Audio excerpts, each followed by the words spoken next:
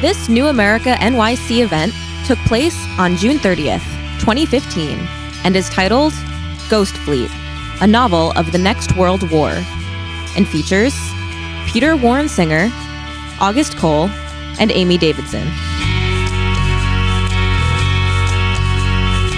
I have to say this was a really fun book to read.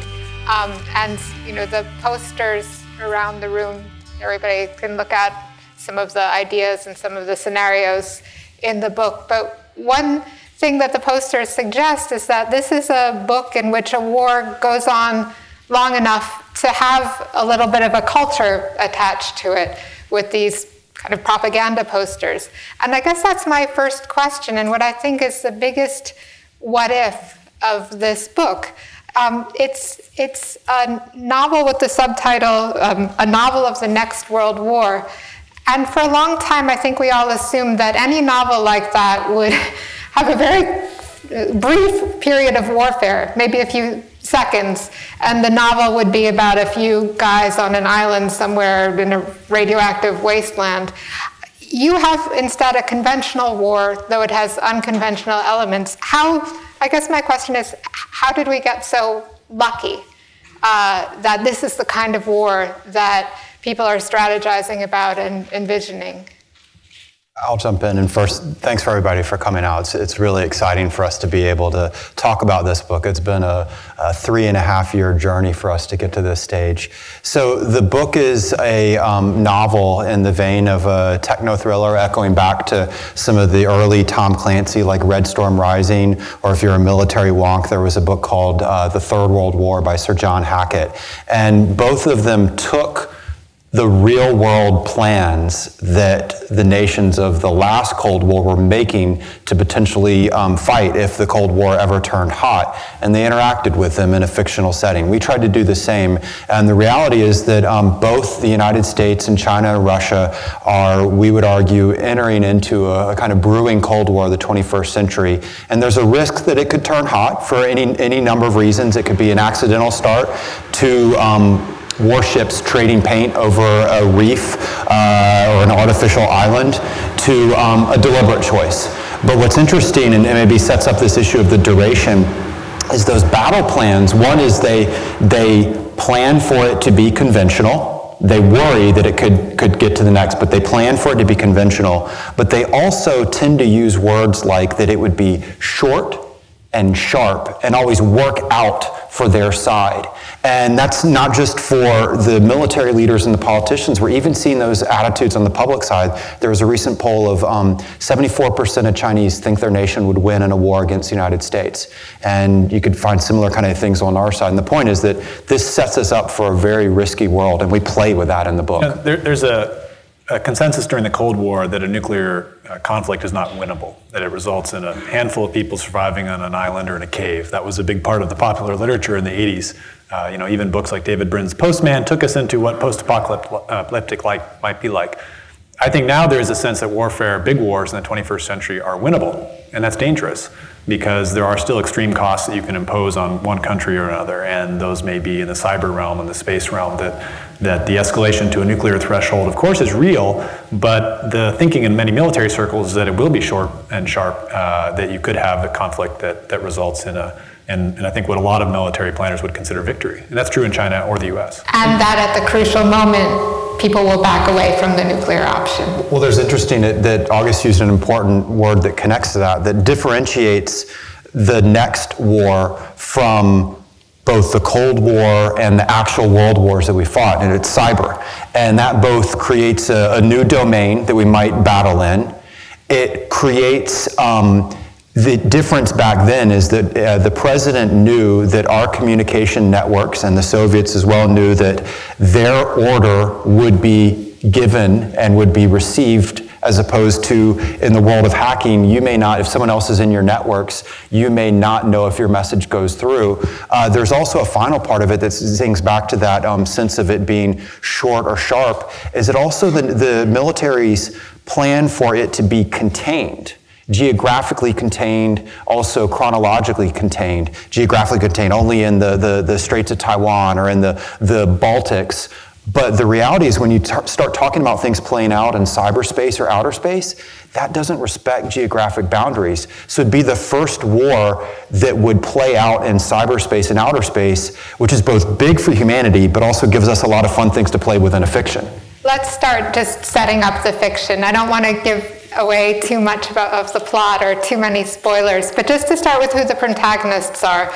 The US, obviously, and this book is set in the near future, and the US, I would say, is recognizably what it is now in terms of its government structure, a little more obsessed with consumer culture.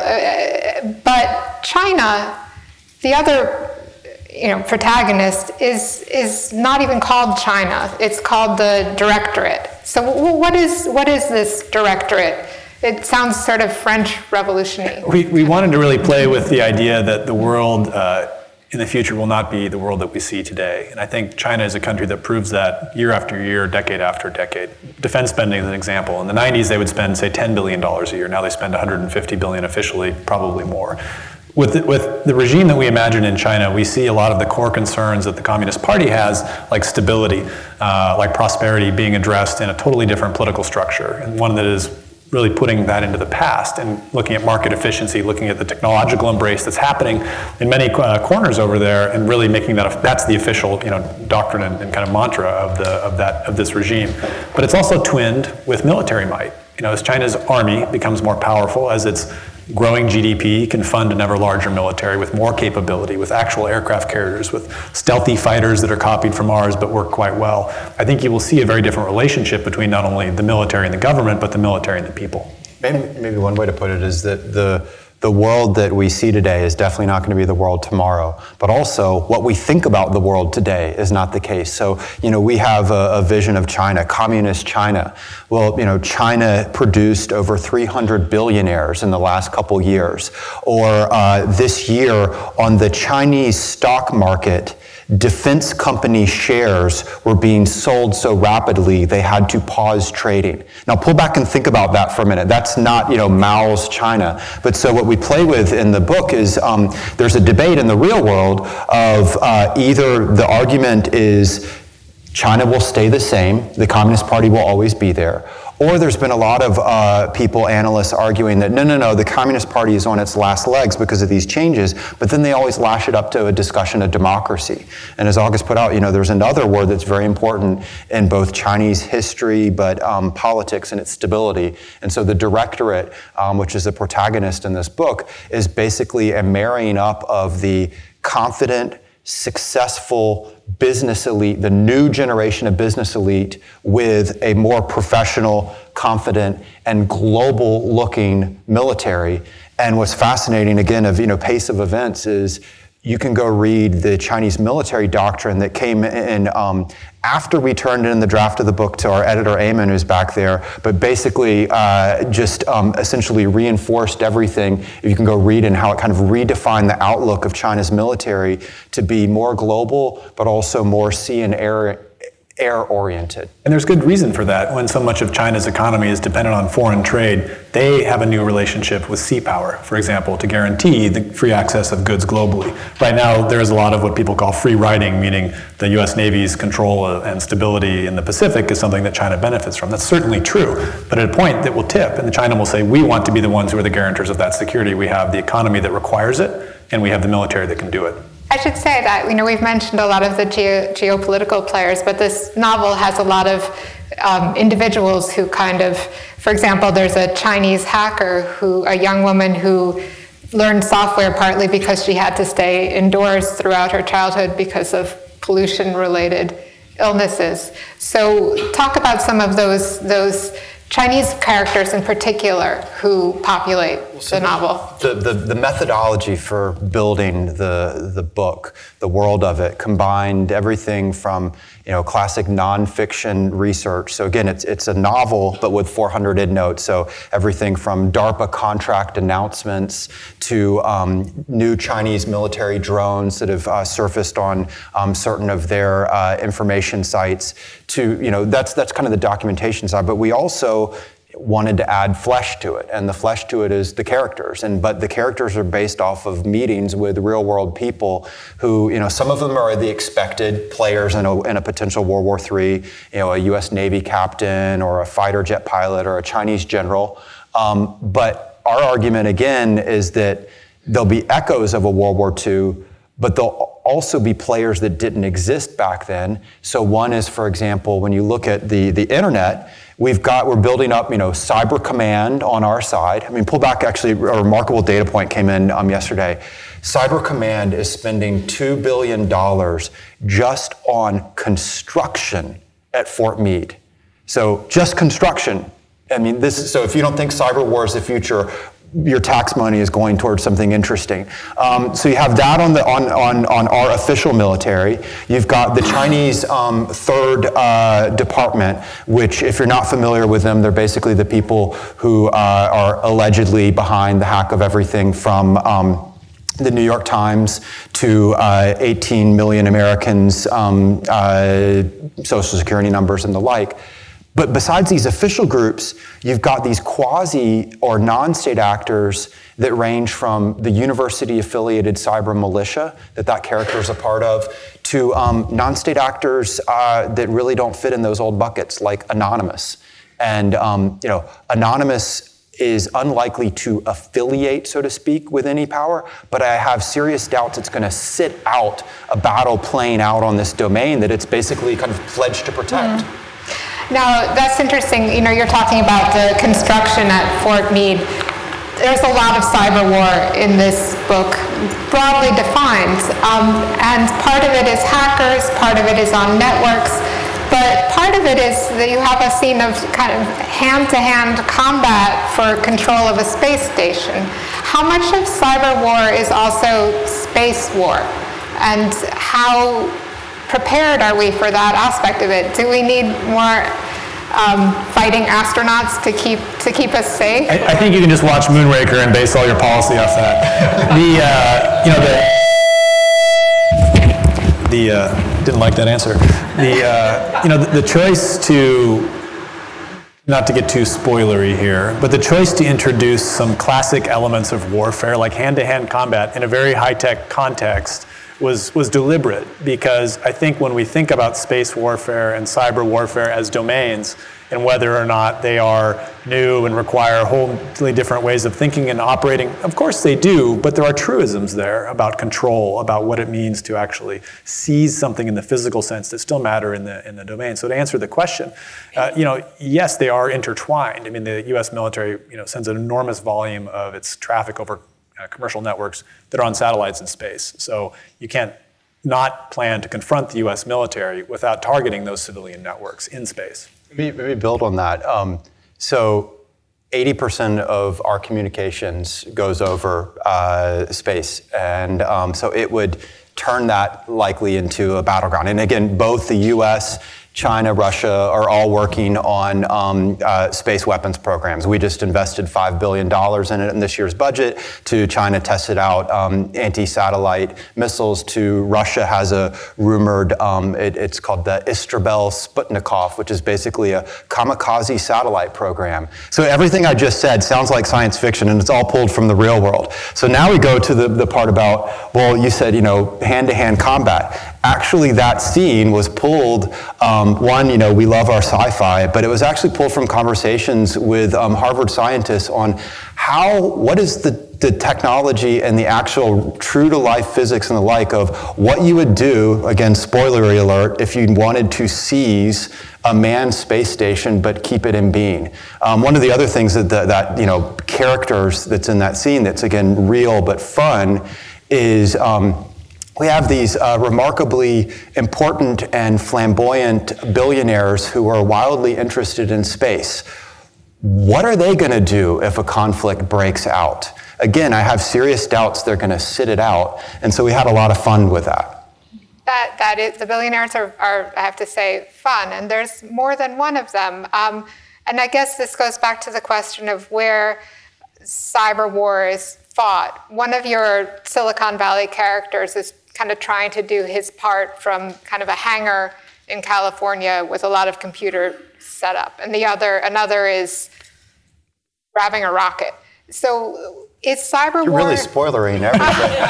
Sorry.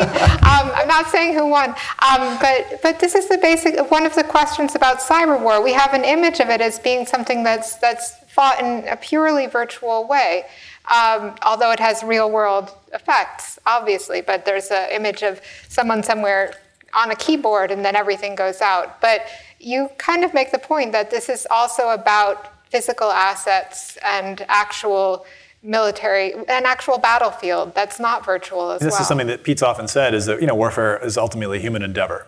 And the technology that we employ in its execution changes from decade to decade or even century to century. And cyber is part of that evolution in modern warfare, but it's not an end state itself. But that it points to how there's a discussion right now in the news and in politics of, we've seen all of this hacking going on, again, whether it's OPM or companies or whatever. And you see, after the OPM breach, the Office of Personnel Management, the federal data files, everything from USA Today to National Review, so kind of a partisan, journal, to, serious wonk places like Federal Computer Weekly. They all said something to the effect that we're at cyber war right now. This is our cyber Pearl Harbor.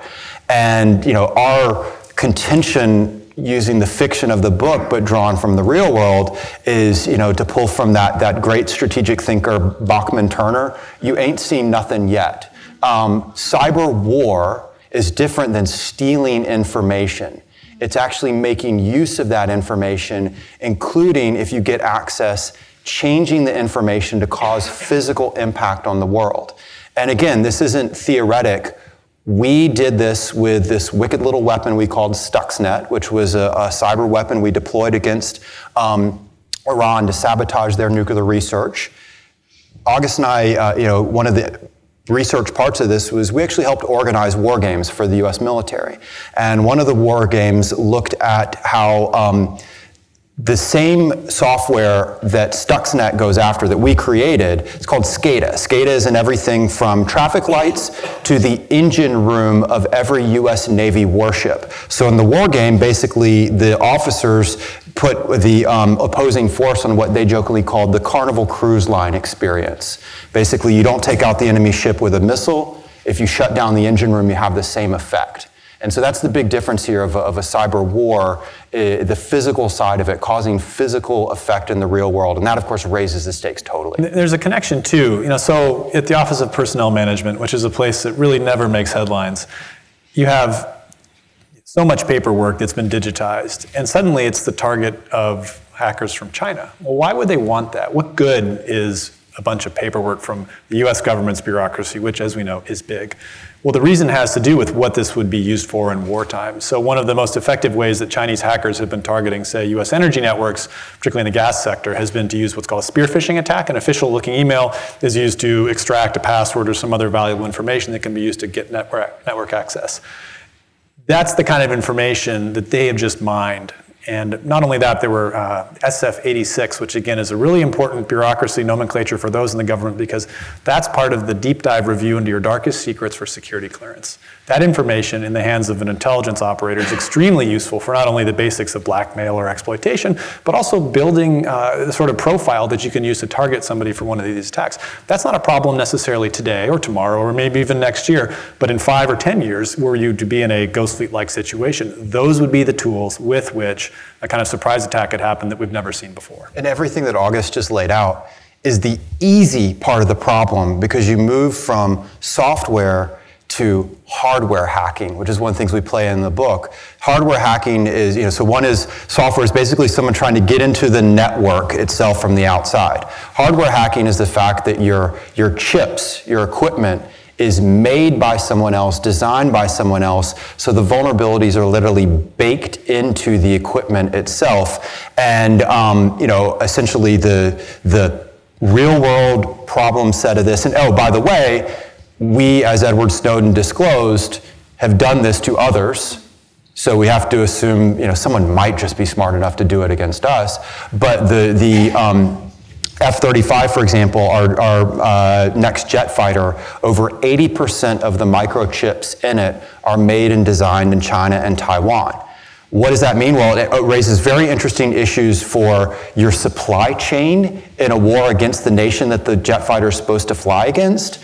But also, if you're a sci-fi fan, it basically offers up the opportunities for the pilot episode of Battlestar Galactica. It's a kill switch opportunity. You know, that's interesting because you guys, I think, are pretty brutal in the book on the subject of military contractors and their standards and their choices. At the same time, we mentioned the billionaires, and I won't get into it, but there's a plot twist involving Walmart.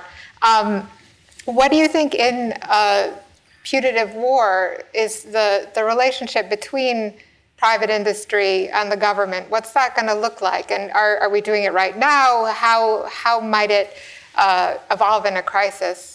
Well, so it's funny, again, I'm going to pick on Eamon in the back because it illustrates this back and forth between fiction and nonfiction. So one of the scenes, the opening to it is basically a Marine pilot and his contractor crew chief, and he's complaining about the fact that the gun doesn't work on the plane anymore. And if you're in our community, people immediately go, oh, that's F-35 problems. And that's actually playing out is that we've committed to buy a plane that in the real world, the gun's not going to be workable because of software problems for the next 5 years.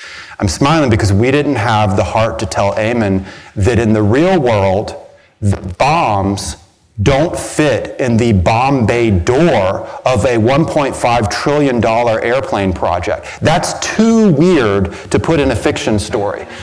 So, you know, there's some issues there and kind of how we're moving forward. But the bigger issue is to move beyond just the defense contracting world. So look at these echoes of World War II. If we truly had a war in which we needed to mobilize the broader parts of American society, it's not Detroit anymore that would be the arsenal of democracy. It'd be the Silicon Valleys. It'd be Bentonville, Arkansas. But also a thing that's different is that we have multinational corporations now.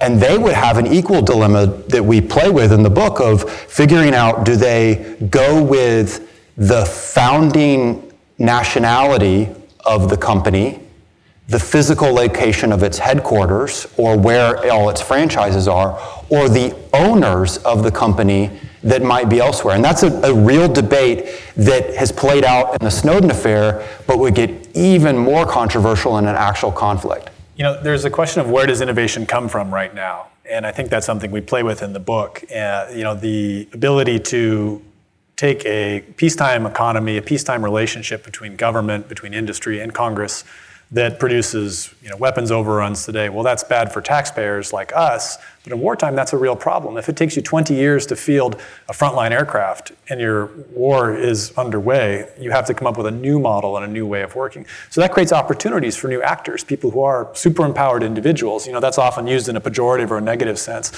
Somebody like Snowden, for example, could fit into that category, or a terrorist mastermind. But it also can have a positive connotation too, because there are people in this country that are extremely patriotic, extremely innovative, well capitalized for that matter. If there are any of you in the room, welcome.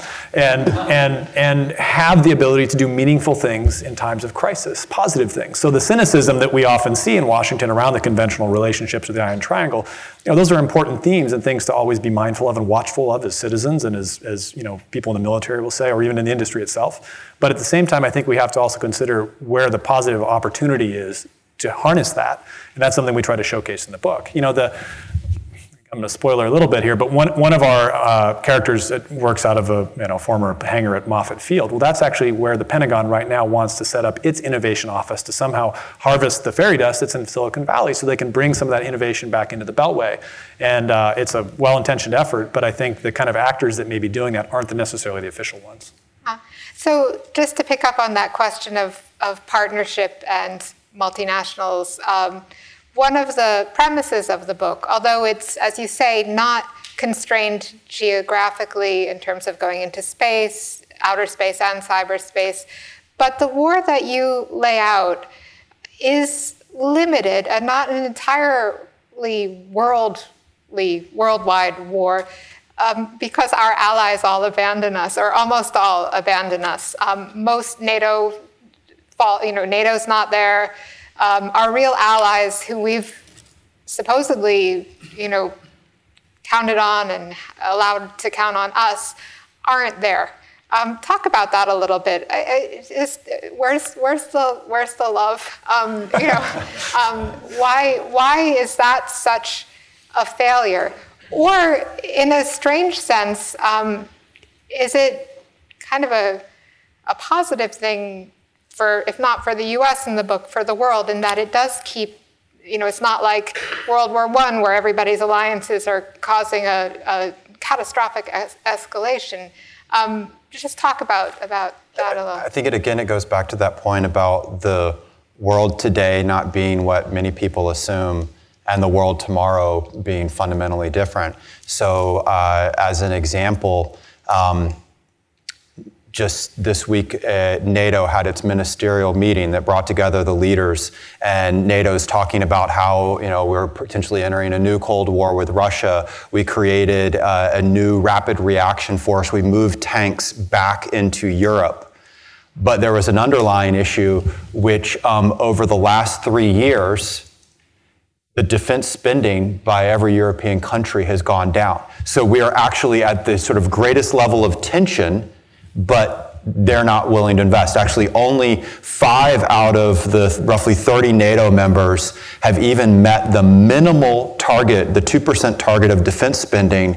One's us, another is Greece, and the only reason they met that is because of the GDP went down. So there's some math games there. So you got that. Equally, when you kind of tear apart what's playing out in East Asia, you have interesting things like, for example, we're close allies with South Korea, with Japan, but actually a vast majority of South Koreans identify Japan as their greatest threat, not China. Actually, even more than North Korea, which is a really interesting. The point is, what we're getting at here but is I think in the novel, both the Koreans and the Japanese abandon us, right? Don't give things away. But also, you also have to realize that, again, what happens if a war's not going well, or if it's perceived as lost? Would you want to pile in and join? Particularly, you're NATO and going, this is playing out in the Pacific. Is this really for me? And again, this is an active part of current defense questions of, if you go around and meet with European military folks and you say, what if something played out in South China Sea? You'd be there, right? And I think for some of the Asian allies, it is a binary choice that to stand up not against today's military in China, but the military of the late 2020s or early 2030s will be a very different question. It would be akin to standing up to the U.S. military in terms of size and capability. Yeah, so again, move the dial forward. China's Navy is on pace in 2030 to, according to the U.S. Naval War College, not just match us in quality, but have 100 more warships. Whereas Great Britain's, the Royal Navy, for example, will be at its smallest size in multiple centuries, essentially since before Great Britain became a naval power. So move the trends forward. One of the things that was interesting about the book for us was also while we were writing it, we were playing with the idea of what would be the changes in the EU. And maybe there'd be this thing like Scotland might have a referendum, and then 6 months later they actually did. So just to pick up also on that about this playing out in the Pacific, you make some interesting choices in terms of the crises that impel us to the point where there's a war.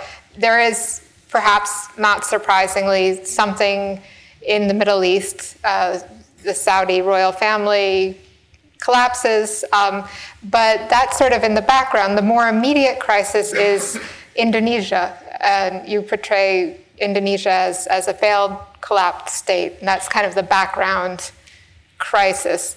What was that? Why poor Indonesia? Why?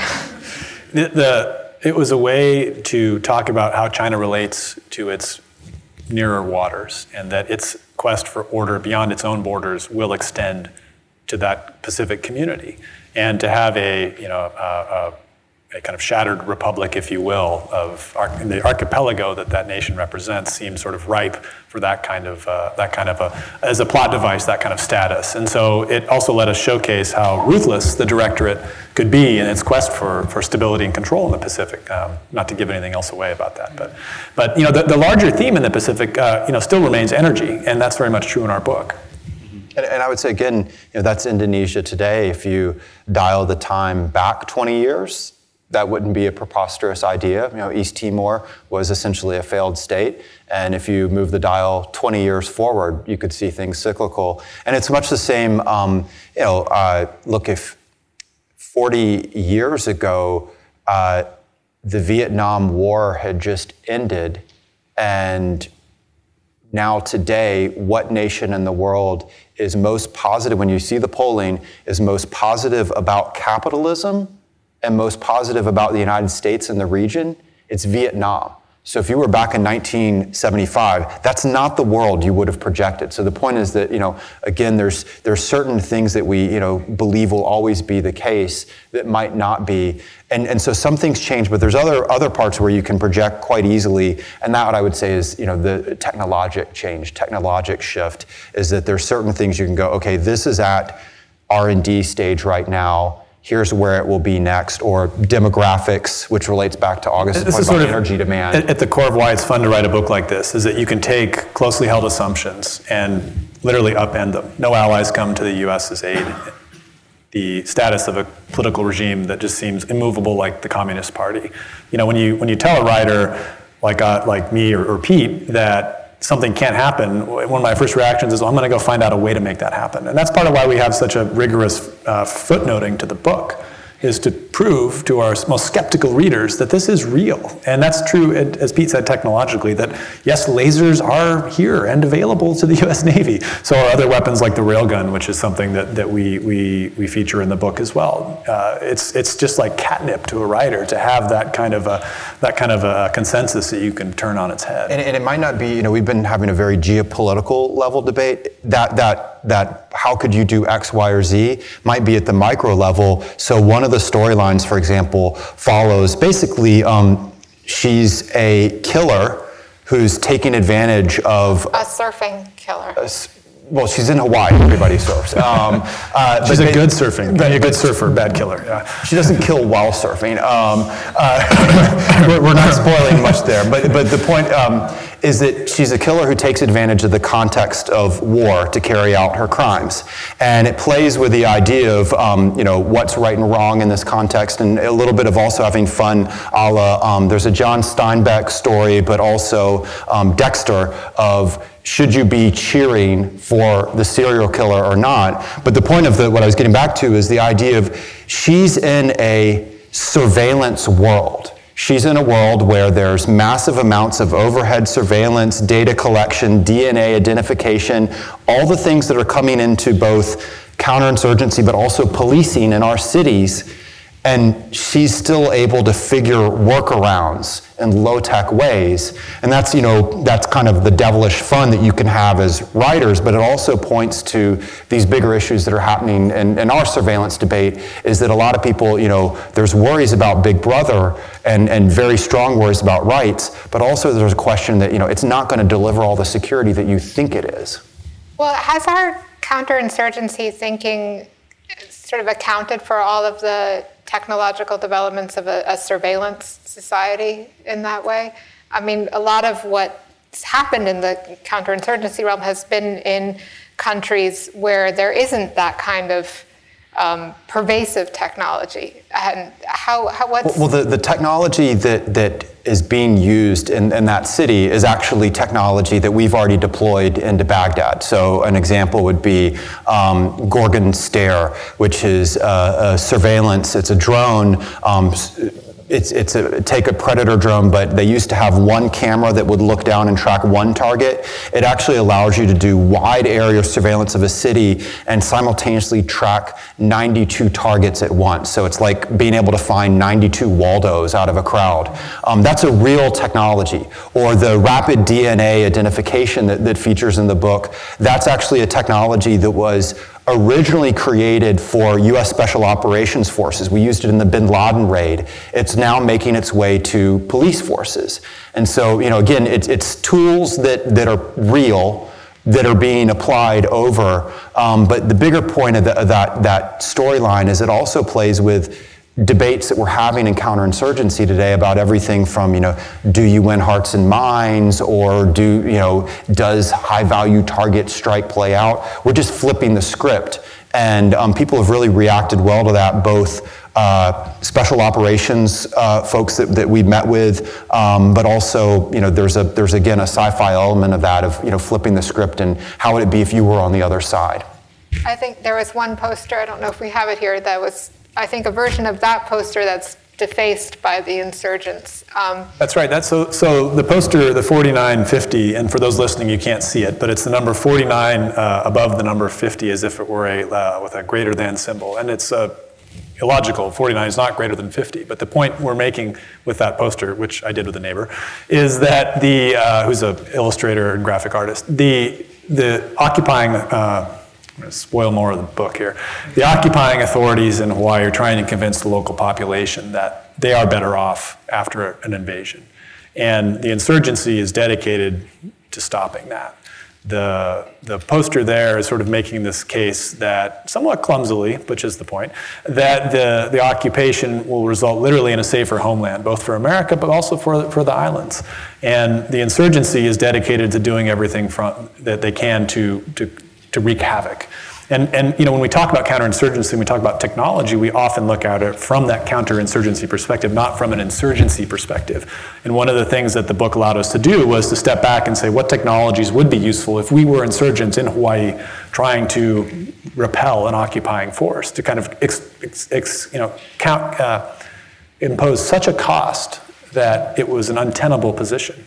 I just want to add one thing. It points to, it's both a real-world question of, and this was a difficult but real conversation, of what have our soldiers learned from the last 15 years of fighting in the sandbox, not how to fight insurgents, but what have we picked up from the other side? Not out of respecting them, but what are the tools, the tricks of the trade? And it also points to, you made the joke about the surfing, but one of the most important tools of an insurgent today, but also in the future, is a GoPro. It's the ability to document what you're doing, tell your own story, and then go against that narrative that the other side is putting out there. Even if they're more powerful, if you get your story out, you've just shifted it. Well, talk about that a little, because that goes to this question of imagining a culture of America in a time of war. Your insurgents do put up a lot of videos of their operations. How did you imagine that playing out kind of at home? And I mean, that's the sort of, by the way, the Insurgent Graffiti is by Sam Cole, same last name because he's my brother, who's a director, but he came up not only with the production of this whole exhibition, so thank you, Sam, but also with that great Insurgent logo that he penned up on the other poster. The value of getting an insurgent video to the mainland of the U.S. was really an interesting one to play with, because we started thinking, if you are in the capital of our new China and you're trying to get the U.S. to simply accept that it's lost its 50th state, that it's lost Hawaii, it's back down to 49.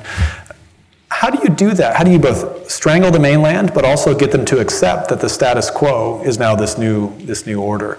And the insurgency is a very visceral reminder that some Americans won't give up, but others in this context aren't sure whether the future is with China to run the Pacific, and we kind of live in our isolationist bubble in the mainland, or if it is to retake what we believe to be ours as a nation. There's a couple really fun things to play with that. In one way, that's mirroring the problems that we had in Iraq with the CPA, the Coalition Provisional Authority, which basically tried to do the same in Iraq and flailed at it. So, let's realize we did it in the real world and did it poorly. The second is, it points to another difference between conflict today and tomorrow, which is the ubiquity of sensors, which is a wonky way of saying everybody's got cameras. And so one of the opening scenes of the book is basically someone with their cell phone taping the start of the war and popping it up online before the president even realizes the war's begun. And that sounds weird, crazy, except, oh, by the way, the bin Laden raid was live tweeted. The Russian moves into Crimea were being talked about online before NATO even knew that it had played out. And the last thing I would say is it might be useful kind of to talk about the art project, because I think it's a really neat way of envisioning, it wasn't just friends and family, but it was a group of professional artists, visual artists, people from creative advertising backgrounds,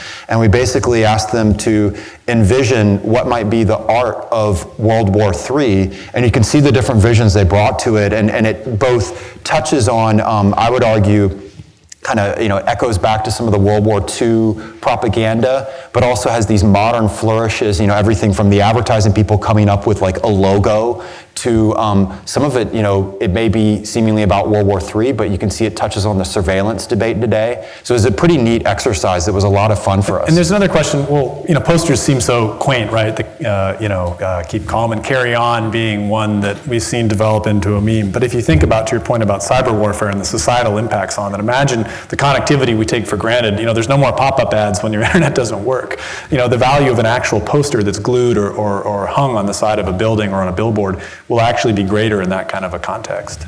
Let me ask you a real layperson's question about the Hawaii aspect of the plot. Obviously, Hawaii is a state, so it's infinitely valuable.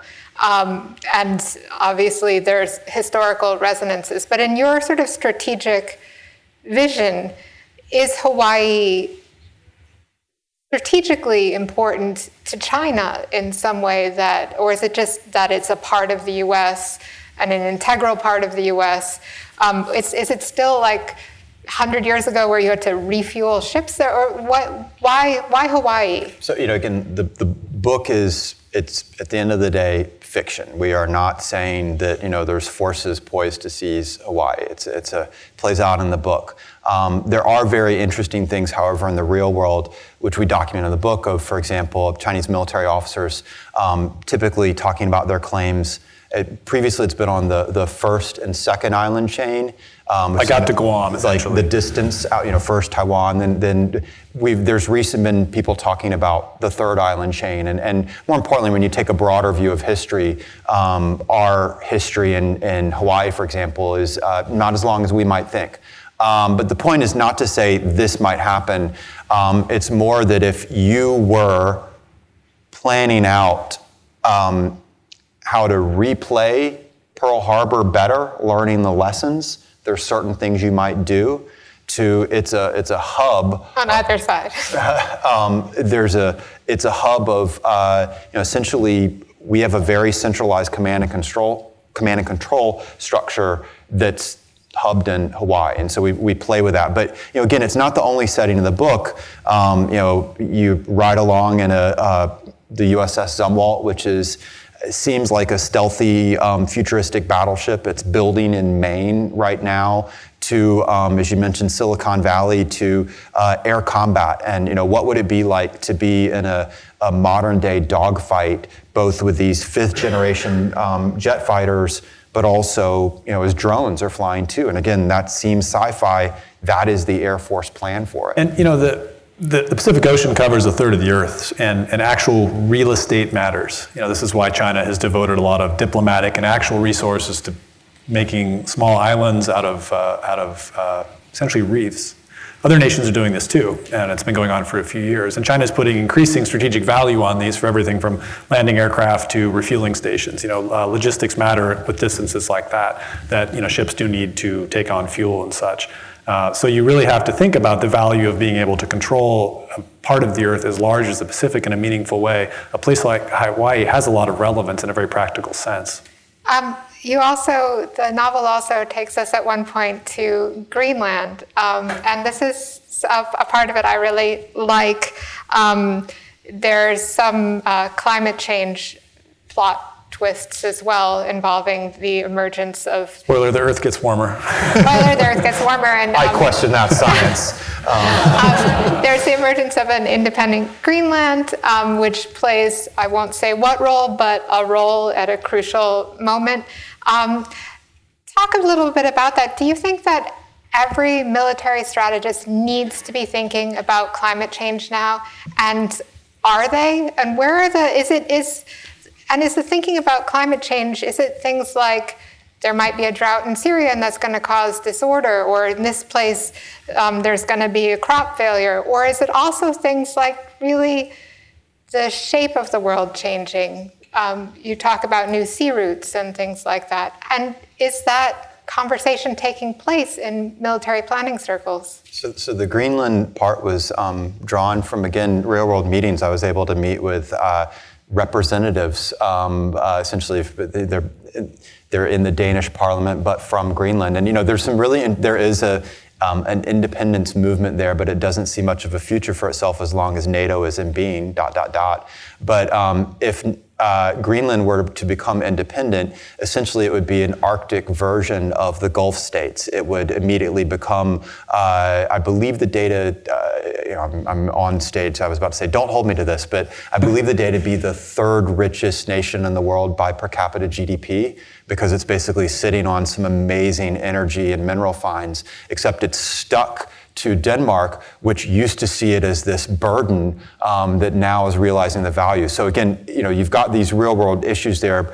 More broadly, to your question, I think actually the national security establishment has been way more progressive on recognizing the impact of climate change as this, it's not the immediate, it's not the direct effect, it's the way it's changing the world and everything, as you mentioned, from changing sea routes, and what does that mean for the Arctic to open up? And it's creating a great game up there where the Russians, us, the Canadians, have all started to build military forces designed for basically competing there. To, as you mentioned also, the Syrian conflict, among the many underlying causes of it is a lot of people think this drought that was spurred on by climate change. So I think if you read the US military documents, they're, it's not that hard. They're certainly well ahead of where Congress is at it. And hopefully that forces a better conversation about it. It's been depoliticized in that regard. It's such a pressing national security issue that you can't really talk about the future of warfare without talking about climate change. All right, I think we're going to, just one quick question, then we'll open it up to everybody. This goes back to sort of the premise again. This is not... You mentioned that there's a possibility of war that starts as an accident, South China Sea, or one that's a war of choice. You made this a war of choice for China.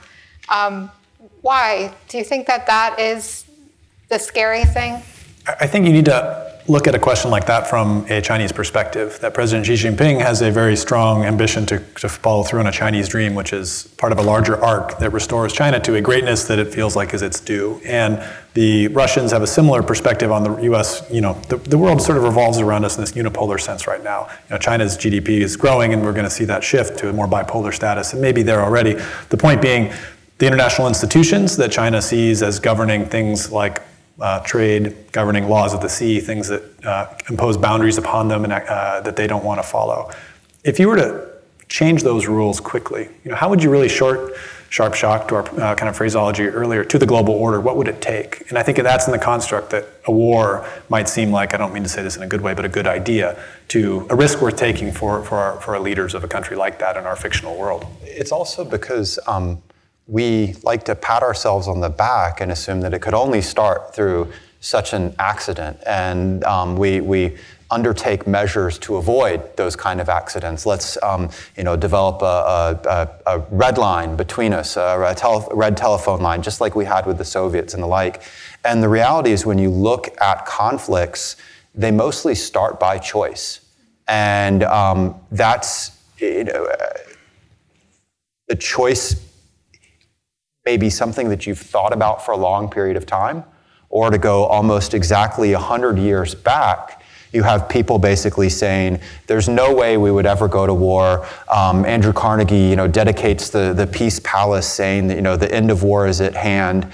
and then this minor, a guy gets killed in Sarajevo. It's barely remarked upon in the newspapers of the day and the diaries of the foreign ministers. But then over the course of a couple of months, this Sarajevo moment becomes a logic that they all see in going to war. And so again, that's the wonky explanation. The fiction writer explanation is it seemed frankly kind of too easy to be like, accidental war begins. Okay. Instead, we can set up a way for where characters make choices that make sense to them.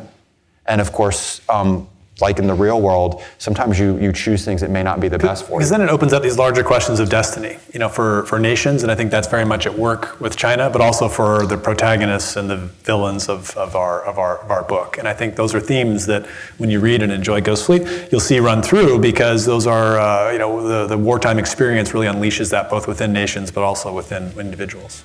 We're out of time, but I just want to thank everybody for these great questions and being so attentive and being great. So thank you all for Thank you for listening to this New America NYC podcast. This recording carries a Creative Commons Attribution, Non-Commercial, Share-alike 4.0 international license. To learn more about New America, please visit us at newamerica.org.